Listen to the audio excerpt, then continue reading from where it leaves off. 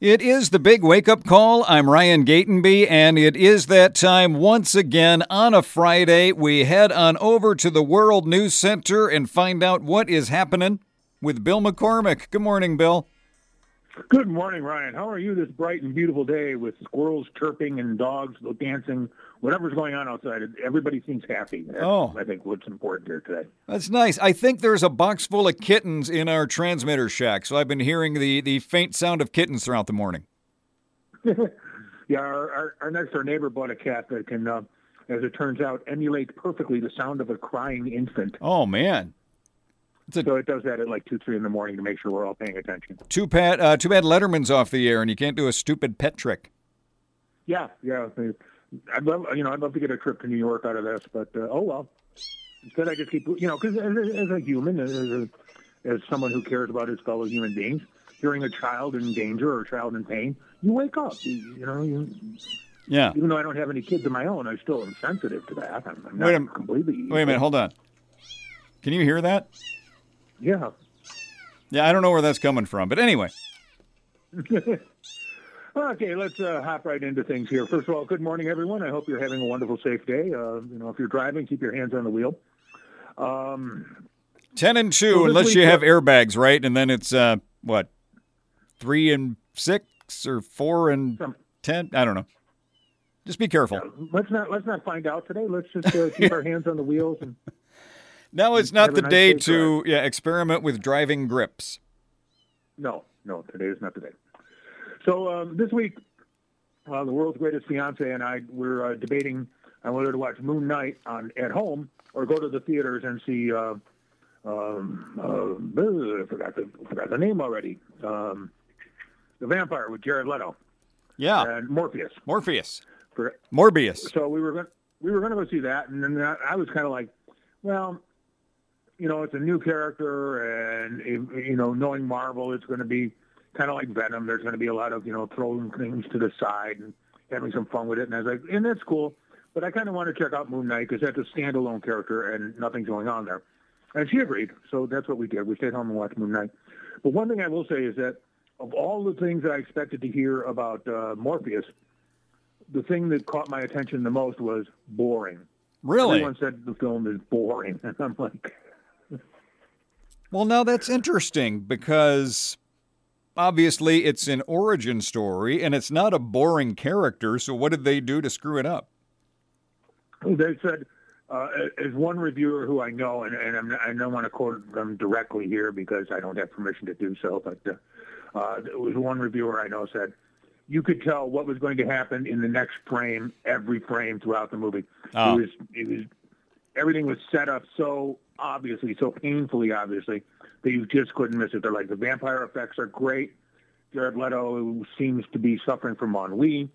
We all know how painful that can be. Yeah, it can be. But basically, it's just there's a lot of people.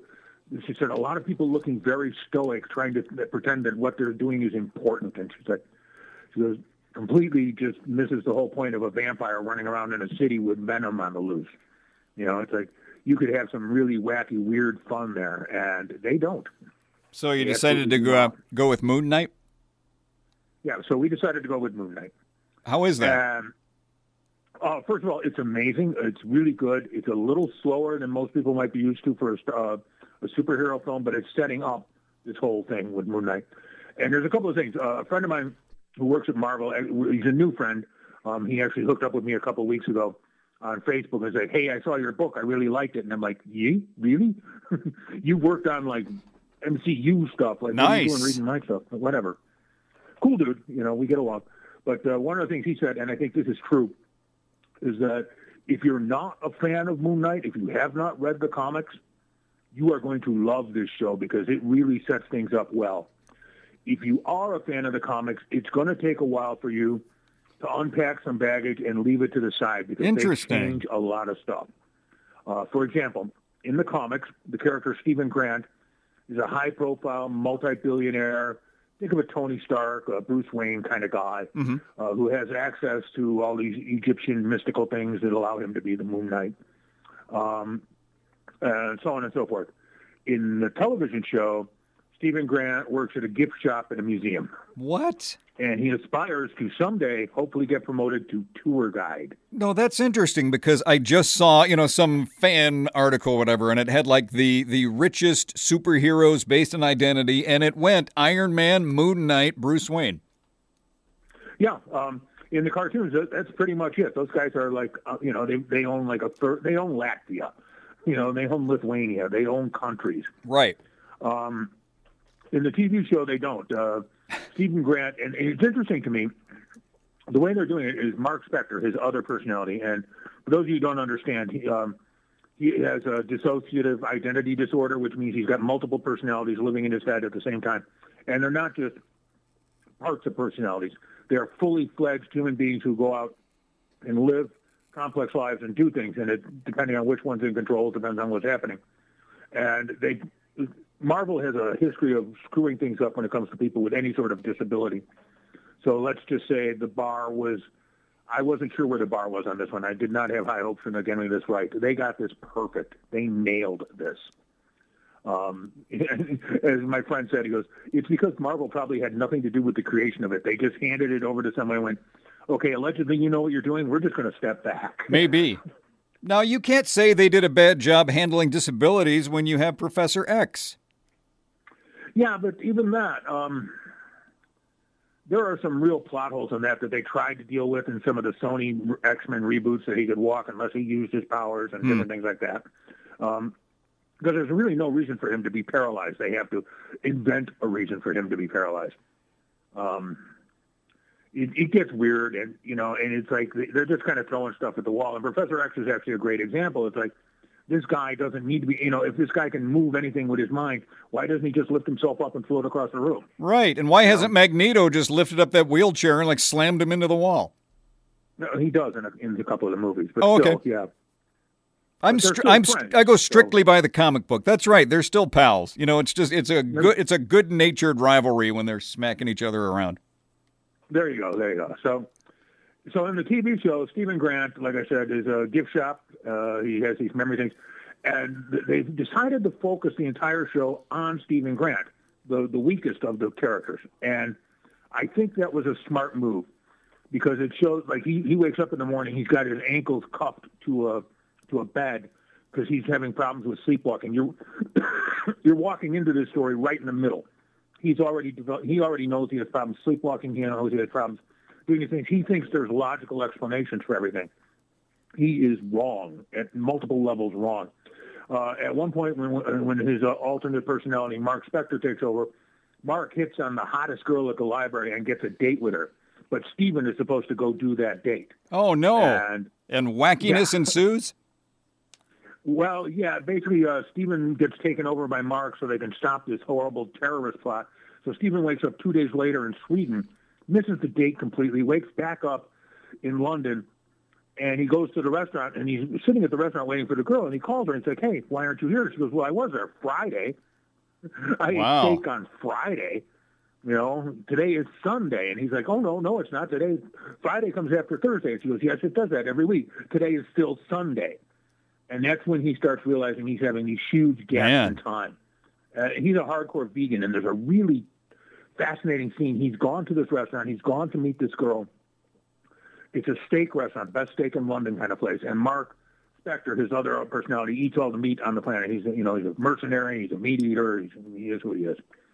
And poor Stephen is sitting there at, the best steakhouse in London, and he orders a steak just to justify his existence and actually eats a steak, even though he's a hardcore vegan and has, he's just appalled by the whole idea. Is he a hardcore vegan in the comics, or is that something they added? No. Stephen Grant is kind of a healthy vegetarian, more of a lacto-vegetarian in the comics. Okay. But he still eats healthy and, takes care of himself and all this and everything. Making him a hardcore vegan was something different. But, of course, he's no longer a multi-billionaire. He's working at a gift shop. Mark Spector, his mercenary personality, we don't really get to see much of Mark until really later in the episode. And that's cool, because the way it happens is that as Stephen comes to in these villages in the middle of nowhere, and he's being hunted by mercenaries from, rival terrorist groups. And he ends up running into a cult leader who's worshiping an Egyptian goddess, is trying to, he's trying to bring her back to life so she can rectify the world. And as he says, had she been alive, she could have seen the evil in the souls of Hitler and Pol Pot and everything, and just simply killed them then. Killed them at the time. Why? Because we got rid of her, we were forced to be subjected to all these horrors on Earth. It's an interesting argument, one that really is not going to hold water as time goes on, but we'll leave that alone. But one of the interesting things, and what makes this work as a story, is they pay attention to the little things. And one of the little things, and I love this, is what they are calling the goldfish problem. What's the goldfish problem? Stephen owns a goldfish named Gus, because all goldfish should be named Gus. Of course. And Gus is missing a fin. And every morning, Stephen feeds the goldfish, and he's like, I'm sorry you're missing a fin, but here's your food. We love you, and blah, blah, blah. You're a good goldfish. Thanks for eating our food, Gus. And then one morning he wakes up, and Gus is swimming around the pool, swimming around the tank. But now Gus has 2 fins. What happened? I'm riveted here by the goldfish story. We have a multi-million-dollar Marvel thing, and it's all based around a goldfish. Yeah, basically. So he takes the goldfish back to the pet store, and he's like, as you can see, this goldfish has 2 fins now. I mean, he just had one the other day, and the lady behind the counter goes, well, we normally don't sell defective goldfish, but as I told you yesterday when you came in, and of course he didn't come in yesterday, he was not aware that there was a yesterday, and he looks at the clock again, and sure enough, the time is different, and the day is wrong, everything's wrong. He's missed another day and a half, and now he has a new goldfish, and he doesn't know where it came from. And this is the part that sets him on to discover how he has an alternate personality and what's going on.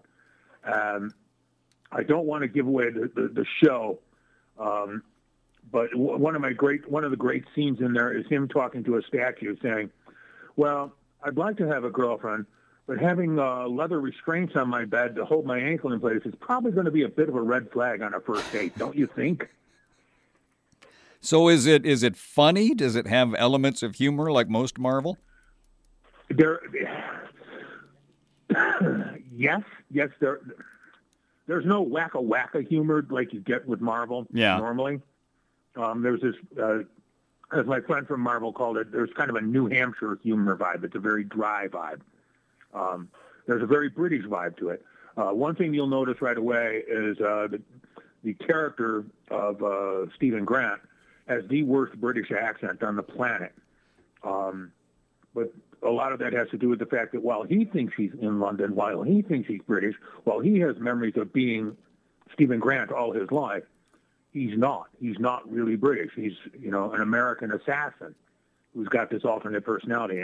But because they're taking it from Stephen's point of view as opposed from Mark's point of view, it makes it interesting. It makes it's a much deeper story. It's a much better told story than I expected. And The World's Greatest Fiancé, she knew nothing about Moon Knight, and like my friend said, she benefited more from it than I did, or as much as I enjoyed it. So if the less you know about Moon Knight, the more you will enjoy this series? Yeah, because in the series, I'll give you an example. In the comic book, the villain, how do I put this?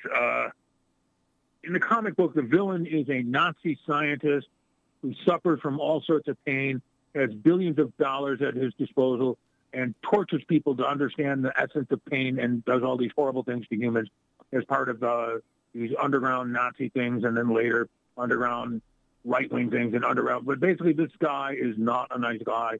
He kills people and causes people pain all the time. But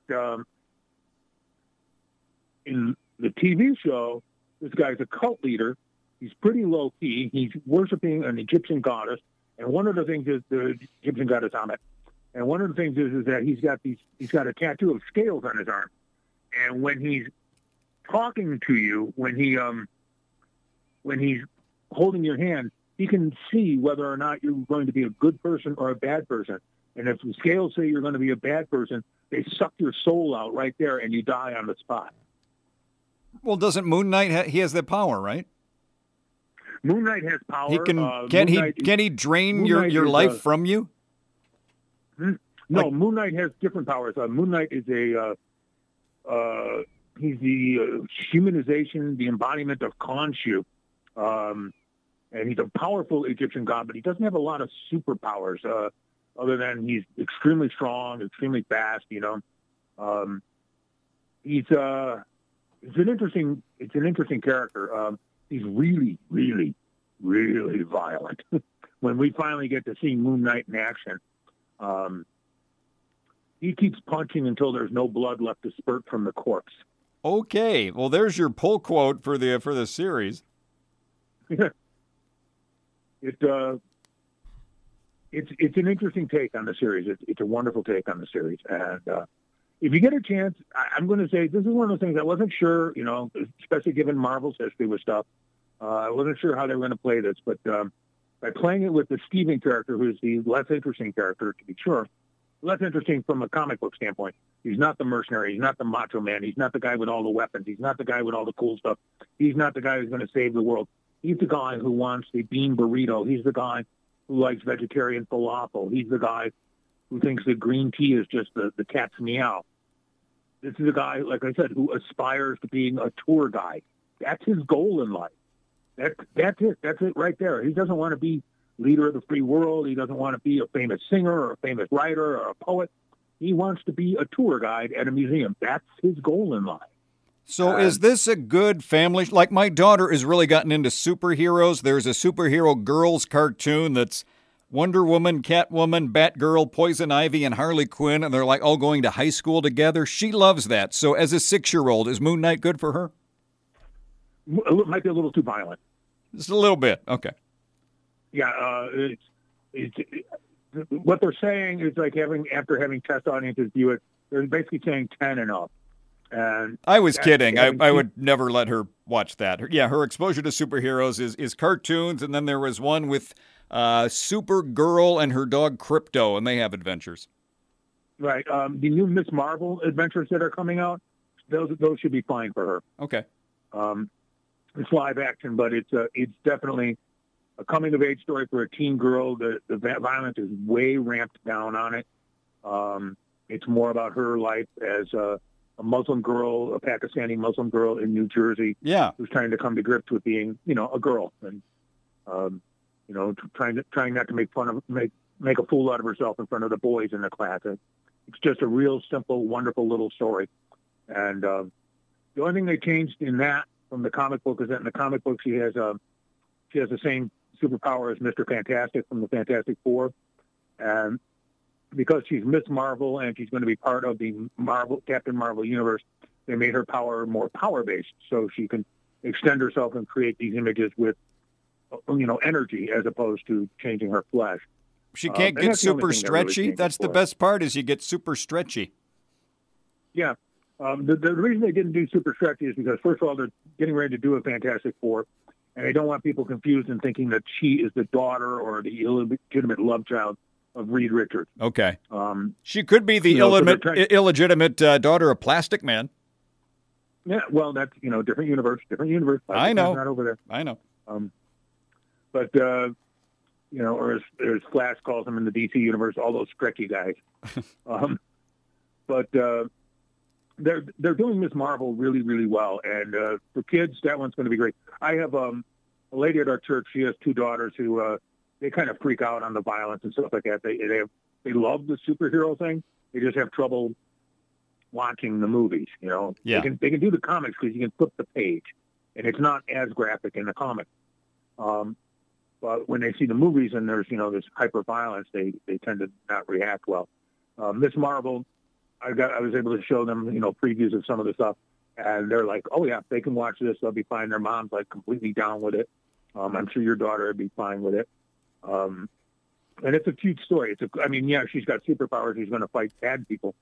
But, well, Bill, I hate to cut you off. We'll have to pick up next week. So everybody go to BillMcSci-Fi.com. Follow at Bill McSci-Fi. Follow at Big Wake Up Call. Check out the all-new Big Wake Up Call podcast. Bill, thank you as always, and we will talk next week. All right. Have a great one, Ryan. Bye.